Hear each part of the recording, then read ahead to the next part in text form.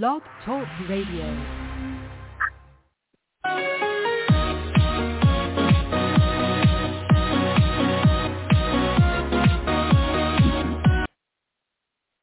Hello again, everybody. Welcome to another Rough Riders Radio podcast. It will be short and sweet and oh so tasty. Today would be our 446th podcast to date, entitled The Great Pretender. Yes, we would be talking about the Don Juan himself, the dumpster man, Donald J. Trump. Anything but a Don Juan. And he's no long dong.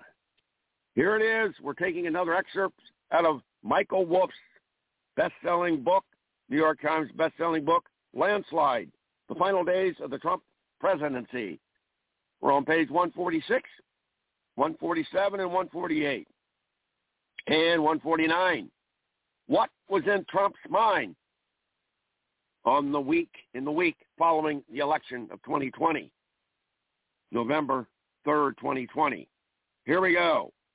What was in Trump's mind? How did he think he could really overturn the election? That's what we're all talking about. What was in Trump's mind? And who knew what was in Trump's mind? There were people in the Trump circle who had achieved respect and standing because they had come to have fine antenna for how the president might react. They got his animal instincts.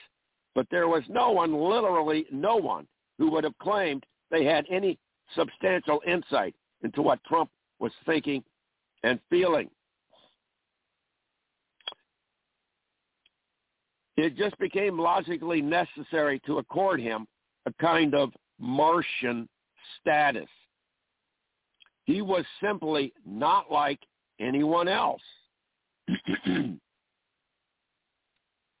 insider political circles, almost all politicians are seen as difficult and even damaged people, necessarily tolerated in some civics class inversion because they were elected. But the question that was asked since the beginning of the administration, and that became even more urgent as Trump's single-minded and senseless election challenge progressed, was, why would anyone tolerate this? Why would anyone tolerate Trump's obsession with trying to overturn a legitimate, one of the most legitimate elections in U.S. history? Well, the answer was simply that in 2016, he had been elected, no matter how loopy and unexpected that was. But the other answer was that in politics, there was a whole professional class whose essential skill sets involved dealing with maximally difficult and damaged bosses. You took it and put up with it and tried to make the best of it, not in spite of everything, but because this is what you did. This was the job you had. And the more you could tolerate or accept or rationalize, the better you were at it and the higher you would rise in the universe, the brutalized universe of power. Still, what was Donald thinking? Here they were a month in with every single indicator having gone against them. More than 50 separate lawsuits had collapsed by early December. Anything that the election challenge needed in order to proceed had failed. There was, so what was he really thinking? He must understand, yes? There was hardly any indication that he did.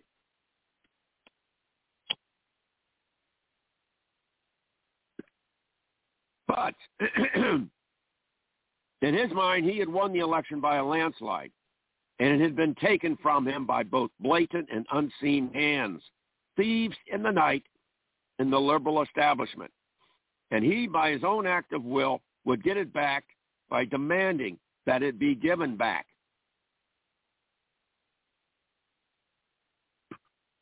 But perhaps the answer as to what he was really thinking was beyond logic.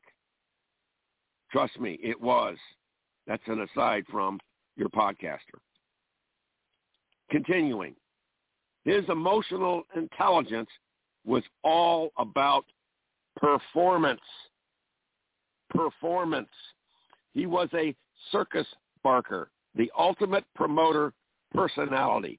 Mass rather than class, with a genius sense of how to satisfy an audience.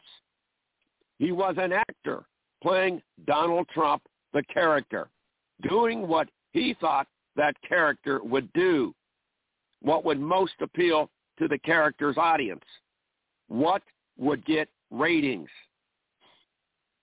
You could just dismiss everything else about him, but you still had to respect that. Here was a fact. His campaign had raised more than $200 million since its defeat.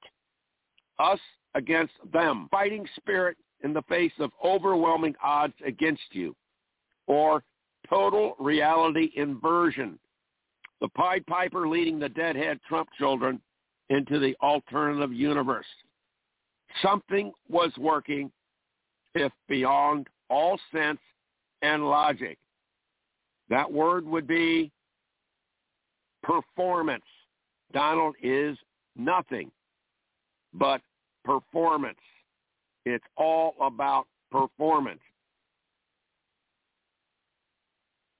And whatever he stands for, whatever he has ever done or will ever do, he is a walking, talking embodiment, illustration, example of performance art. There you have it.